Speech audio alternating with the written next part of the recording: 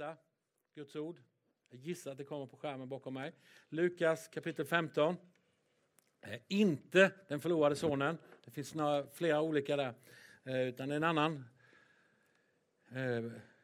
liknelse kan man säga här som Jesus tar upp. Och Lukas 15 vers 8 och 10 står det så här. Här har vi det. Eller om en kvinna har 10 silvermynt och tappar bort ett av dem. Då ska man veta att ett silvermynt är lite mer, vad jag förstår i alla fall, än en dagslön. Det är lite mer än en dagslön. Så jag har ingen aning vad man ska lägga det på då. Men 500-lapp, 1000-lapp, jag har ingen aning. Men ett silvermynt tappar man bort då. Det är väck. Tänder hon då inte ett ljus? Vi får ju flytta oss till den kontexten som är där nu då. Och så sopa huset, passa på att städa. Söka noga tills hon hittar det. I den här liknelsen, det finns en poäng. Och när hon har hittat det samlar hon sina väninnor och grannkvinnor och säger: gläd er med mig. Nu får man flytta det från västvärlden till Mellanöstern på den tiden. När man tappar någonting som är dyrbart, får tillbaka det, så är man tacksam. Den tacksamheten har vi mer eller mindre tappat i det här landet i alla fall. Så ni får försöka sätta in här lite glädje med mig. Jag fann myntet som jag förlorade. På samma sätt, säger Jesus, blir det glädje bland Guds änglar över en enda syndare som omvänder sig. Hoppas ni ser vad som försöker sägas här. Jag vill också läsa Lukas evangelium kapitel 19 och vers 10.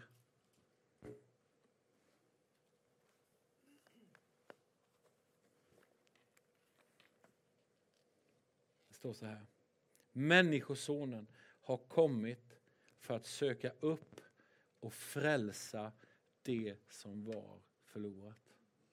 Människosonen har kommit för att söka upp och frälsa det som var förlorat.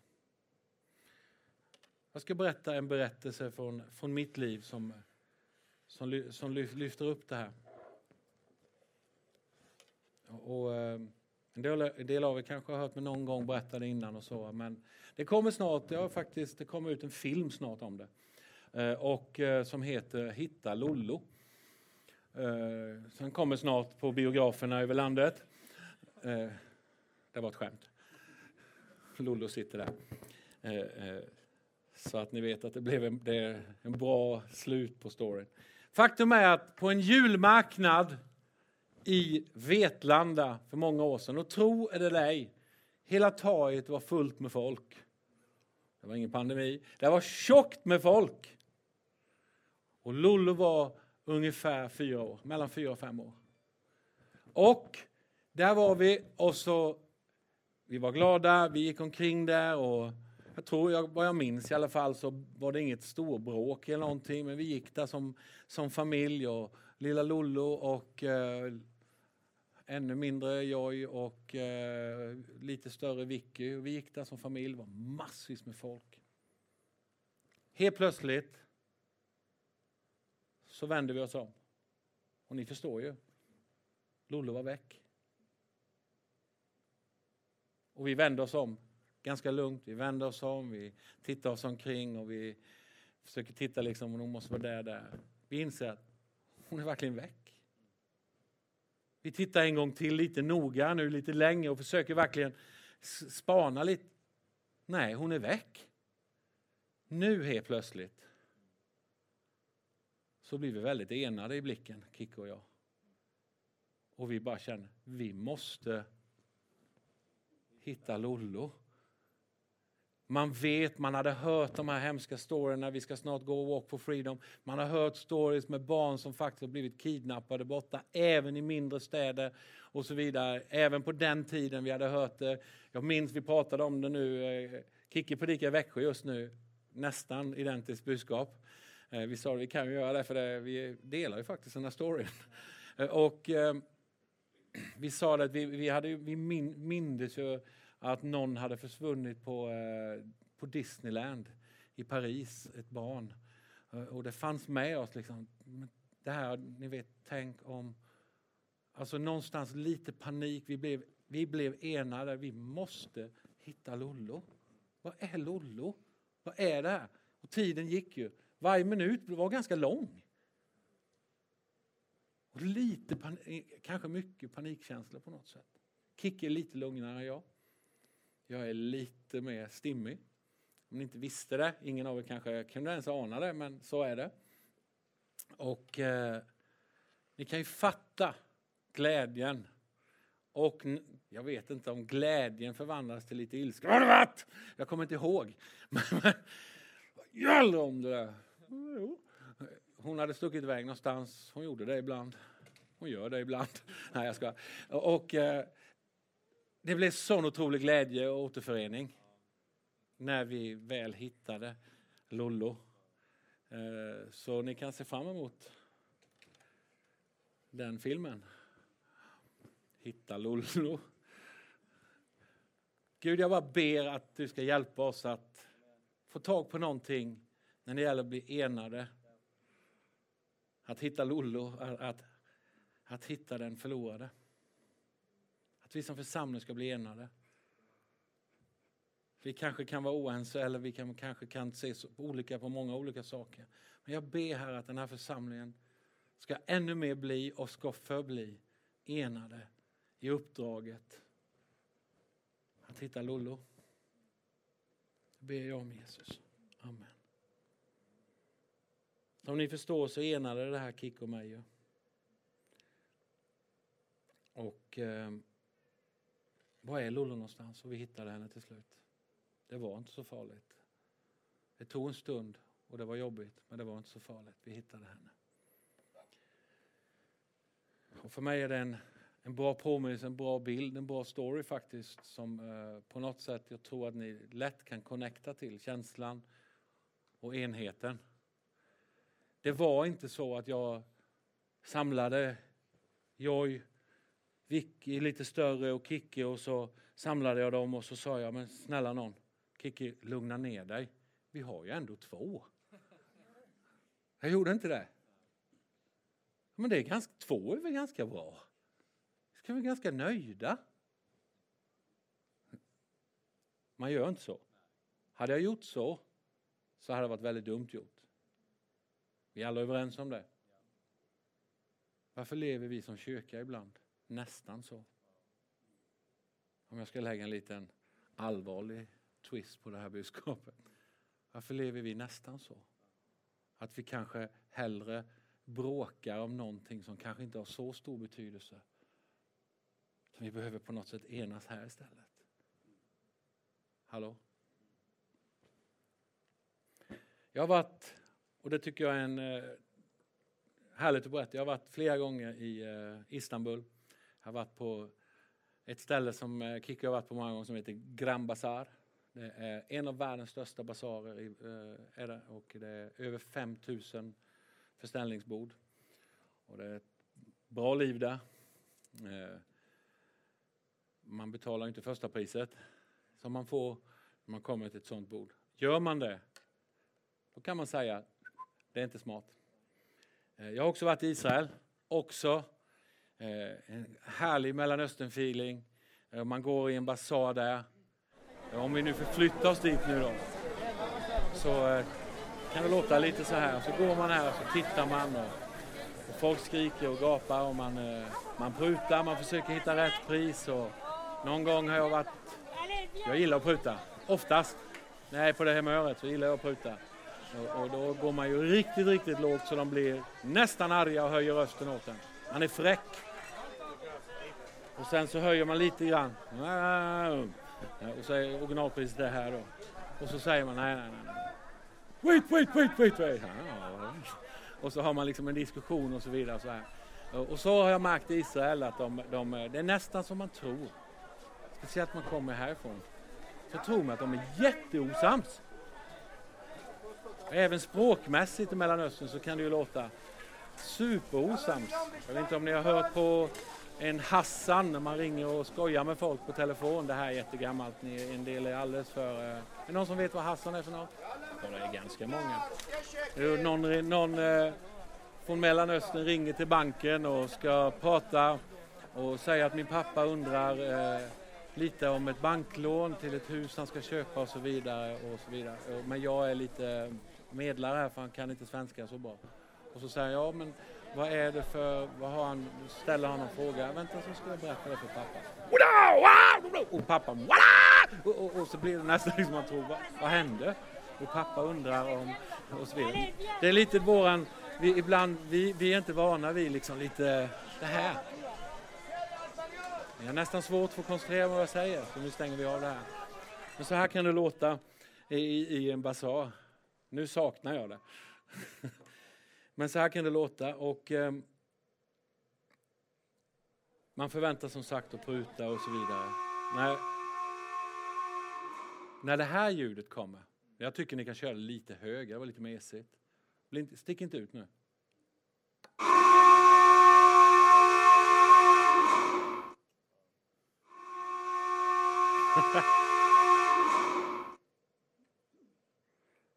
Vet ni vad? När det ljudet kommer i Israel, då finns det ett talesätt som är ungefär så här. När larmet går enas folket.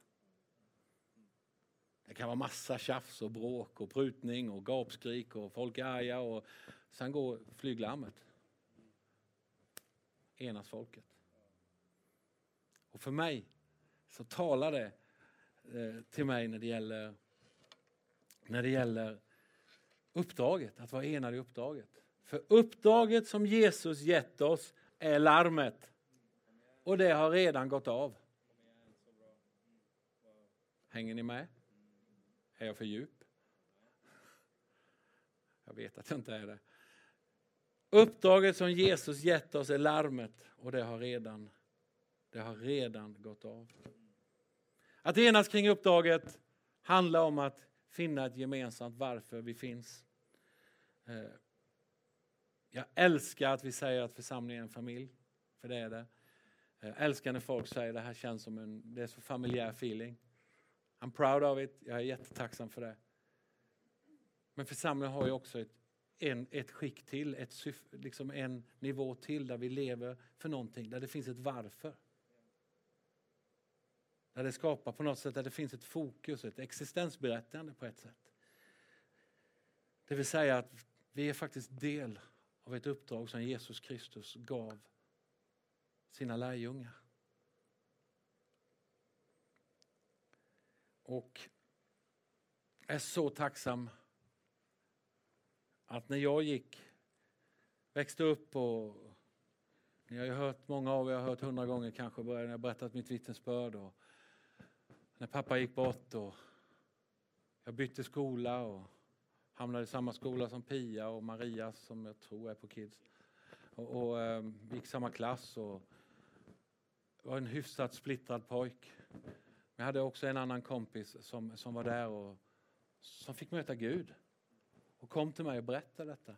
Och du vet, är det någonting som folk pratar om idag och som är häftigt att bli och som faktiskt en del lever på, det är att vara influencer. YouTuber. Influencer. Ibland blir jag lite sådär liksom skrattar, ler lite åt liksom när jag ser liksom så här, det här var flera miljoner följare. Vad gör de då? Nej, vi får vara hemma och titta när de gör mat och tvätta kläder. De är influencer. Wow. Stort. Men jag bestämde mig att jag inte ska låta föraktfull, men det gjorde jag.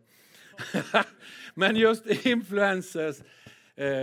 Jag är så tacksam för där det började för mig. När vi pratar om tron och vi pratar om att finna rätt i livet. För jag vet inte var jag hade hamnat i livet om jag inte hade funnit Jesus. Och jag menar det på fullt allvar. Jag var inte på väg att bli någon yxmördare eller någonting. Men jag vet faktiskt inte vad jag riktigt hur lycklig jag hade varit och jag hade mått om inte jag hade mött Jesus. Jag menar verkligen det. För jag var ganska splittrad på insidan. Jag var ganska trasig på insidan. Och det hade kunnat gått åt många olika håll. Jag tror det. Jag hade kunnat bli påverkat åt fel håll. Och jag har ingen aning vad som hade hänt. Men då kom en influencer. Då kom min kompis och säger, vill du följa med till kyrkan? Och det första jag gör är ju att skälla ut honom och säga, hur kan du tro på Gud? Han berättar att han blir kristen. Du är dum i huvudet om du tror på Gud. Kan du tro på något som inte finns? Och finns det, har du dödat min pappa. Skit ner dig. Det var min reaktion. Aldrig jag tror på Gud. Men det ena ledde till det andra. Jag såg en skillnad och följde med på ett möte. Och det ena ledde ju till det andra. Jag blev en kristen. Någon hade ett ord från Herren. Och jag mötte Gud ordentligt. Och fick möta Guds kärlek, Guds frid. Och mitt trasiga hjärta blev helt. Och de som känner mig från förr vet att det var något som skedde. Självklart tog det lite tid, men jag blev förändrad. Och jag är inte här för att prata om mig själv på något sätt. Men Jesus förvandlade mig. Jag är här för att prata om Jesus. Och han förvandlade mig. Och vi pratar influencer, om ni förstår vad jag menar när jag säger influencer, så är det så häftigt att min vän Christer fann tron. Han fick mig till kyrkan. Jag följde med och jag fann tron. Jag gör det väldigt kortfattat och enkelt. Det fanns ju massa grejer som hände på resan. Genom åren här nu så har jag faktiskt bjudit med. Det slutade med att jag var villig att åka till Bulgarien och vara missionär.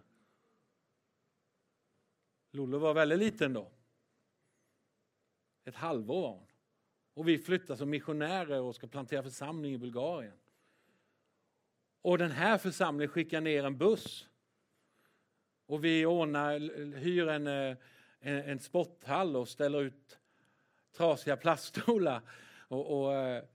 Och jag är där och jag är jätteglad. Äntligen kommer lovsångsband och jag får spela trummor. Så jag spelade trummor. Jag ledde mötet, jag spelade trummor och så predikade jag. Och där ramlade in en snubbe som ser några posters. Så han ramlade in på det mötet. Och jag är bara nyfiken. Det här är precis efter kommunismen, 1992. Och han kommer in där och tittar. Och undrar vad är det här för något.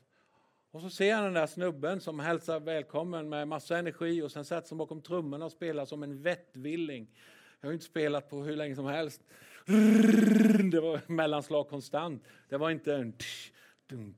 utan det var det var helt vilt. Och sen går jag fram och så predikar evangelium. Men i slutet så berättar jag om Jesus och korset och att Jesus har förvandlat mig. Och kanske du finns här och har levt ett tomt liv. Kanske du på något sätt har trott på politik och på något sätt det ska ge dig frid. Och du känner att du har kommit till vägs ände. Vet du vad? Jesus är svaret för dig. Och killen räcker upp handen. Han har berättat det, jag känner honom väl. Dragomir. Han räcker upp handen för frälsning och jag säger, ni som räcker upp handen, kan ni komma fram och ställa er här längst fram? Och han bara, nej, inte längst fram. Så han gör det. Han ställer sig längst fram, vi ber en frälsningsbön med några stycken. Och sen efter så säger jag, kan ni följa med ut i det rummet med någon? Så han viftar med handen nu, det var lite uppföljning nu. Jag ska berätta vad det här beslutet innebär. Han bara, gå in i ett rum och det här är skumt. Han är jättenervös, va? Men han följer med ut också. Och idag är han bevarad. Han är bevarad. Han mötte Jesus. Han tog ett beslut. Faktum är att han stakade mig och Kiki. Så han såg att vi gick in på restaurang och skulle äta. Han skulle kolla, är de verkligen kristna? Så han skulle kolla, hur behandlar jag Kiki? Som tur var behandlade jag Kiki bra den dagen. Jag skojar bara. Och jag sa till Lollo som troligtvis satt där på någon barnstol, gissar jag. Och så Vicky och Kiki, och så tog vi varandra i handen och så bara tackade vi Gud för maten och sen käkade vi. Och han bara, wow, de är ju troende. Och där hörde han av sig igen och så började han komma. Idag är han en församlingsledare, han är en businessman, lyckas bra, han brinner för Bulgarien och för Jesus och så vidare. Och han i sin tur har lärt känna någon också. Som någon som bodde i en annan stad som var någon businesskontakt som också som har tagit emot Jesus. Och faktum är att jag känner inte den killen, jag vet inte ens vem det är. Och jag säger inte det här någonting för att göra mig någon märkvärdig, utan jag bara tycker det är rätt så coolt att det finns människor som inte jag känner som har mött Jesus på grund av att Kristus tog mig till kyrkan. Fattar ni influens? Fattar ni the cycle? Och så vidare. Och jag tycker att det i alla fall spårar mig att jag vill ju att vi ska vara en kyrka som på något sätt lever mitt i uppdraget. Inte som bråkar, och det gör inte vi som kyrka, bråkar Jag har ju hört det så många år att man ska inte bråka om gardinfärgen, utan man ska säga, jag undrar, vem bråkar om gardinfärger? Men jag har faktiskt träffat kyrkor som har problem med att de bråkar om gardinfärger. Eller att de flyttade orgeln från den sidan till den sidan och 20 pass lämnade församlingen. Då är man inte enad kring uppdraget. Jag kan inte förstå sådana grejer. Men om ni flyttar piano dit, då lämnar jag församlingen. Alltså någonstans, ni hör, jag förlöjlar det lite och jag gör det med flit. Därför att jag tror att vara ena kring uppdraget gör att man ser på saker lite annorlunda. Det behöver inte betyda att man ändrar åsikt alltid, men det betyder att man ser över saker för något större. Och det är en väldig skillnad. Och det är min poäng idag. Jag vill visa en video och jag ber om ursäkt. Jag tänker faktiskt som jag brukar göra. Berätta lite om videon innan. Bara sabba alltihopa. Jag är känd för det. Jag tänker fortsätta vara känd för det. Men den är på engelska nämligen. Och därför så vill jag bara nämna lite vad den handlar om. Den handlar precis om det jag har talat om. Christer fann Gud. Han tog med mig. Som sin tur, jag har tagit med någon. Som i sin tur tog med någon. Och det bara blev som en cykel. Och den här är en video som jag dök på för några år sedan. Och jag tänkte på den när jag förberedde det här budskapet. Och så tittade jag på den. Och så satt jag i slutet. Och var alldeles rörd. Av att wow. Om vi alla här. Eller åtminstone flera här. Jag hoppas alla naturligtvis. Jag är lite negativ. Jag tror inte alla. Men kanske du i alla fall. Nu sa jag till alla. Att vi kanske kan få igång lite cycles i våra liv. Vara lite influencer. Att faktiskt, vem möter du som du kan skina Jesus till? Är du med? Så låt oss, är den redo den filmen eller? Tack för en tumme upp. Varsågoda, 3 minuter är den.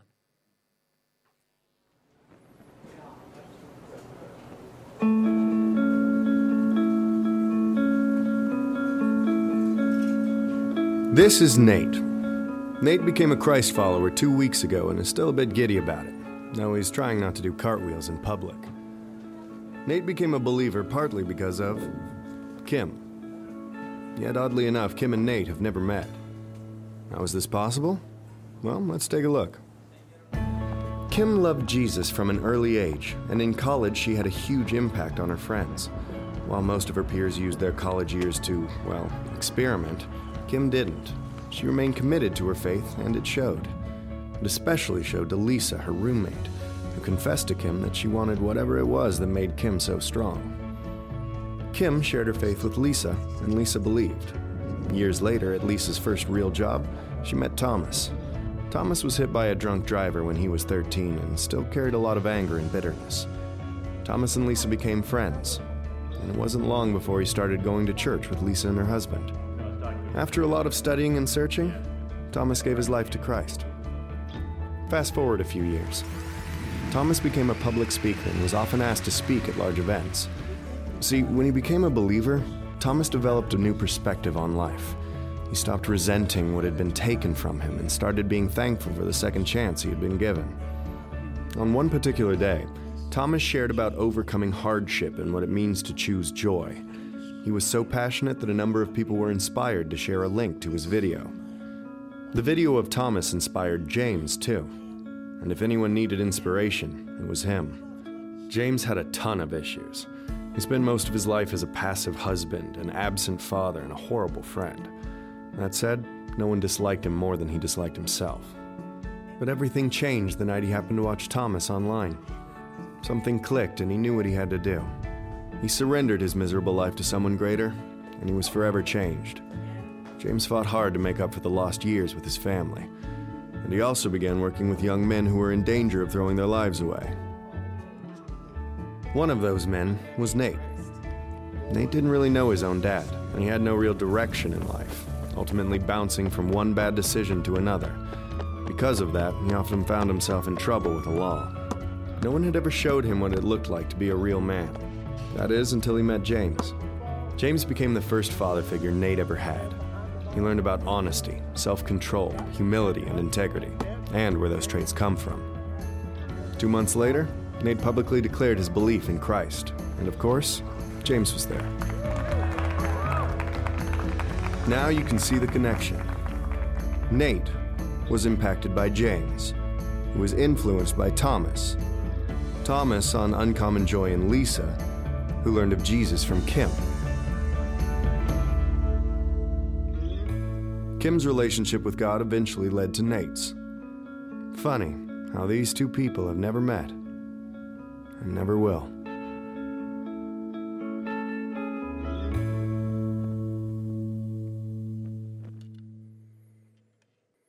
Jag blir berörd av det här.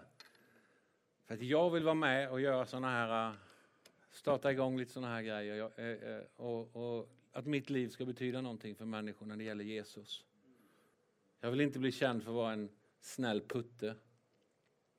Jo, det vill jag kanske. Nej, det vill jag kanske inte. Jag vet inte. Men jag vill bli känd för att jag står upp för Jesus. Att jag ville dela hans kärlek med människor. Att jag inte dömer människor. Utan jag vill hjälpa människor på vägen. Kanske att jag är rak på sak. Men jag vill människor väl. Och jag vill att människor ska få möta Jesus. Och det är precis det jag vill att vår kyrka ska bli känd för. Att vi är en kyrka som har massa olika sorters människor. Men vi dömer inte människor. Vi hjälper människor. Vi talar väl om människor. Vi ber för människor. Och vi står upp för Jesus. Vi vill att människor ska få lära känna Jesus. Vi skäms inte för det. Jag träffade en kommunsnubbe från Nässjö igår. Som kom på konserten. Och pratade med honom och sa att jag vill gärna vara med och med våra teamare och betjäna Nässjö på olika sätt och hjälpa ungdomar. Jag berättade om hur vi har haft en ungdomsgård i 10 år här i Vetlanda. Och där vi inte alltid predikade evangelium så fort vi såg en människa så här nära ansiktet så tror du på Jesus. Utan faktiskt full av kärlek. Och när tillfällena gavs, då tog vi dem. Då berättade vi om Jesus. Är ni med? Ska vi stå upp tillsammans? Vi ska avsluta den här gudstjänsten.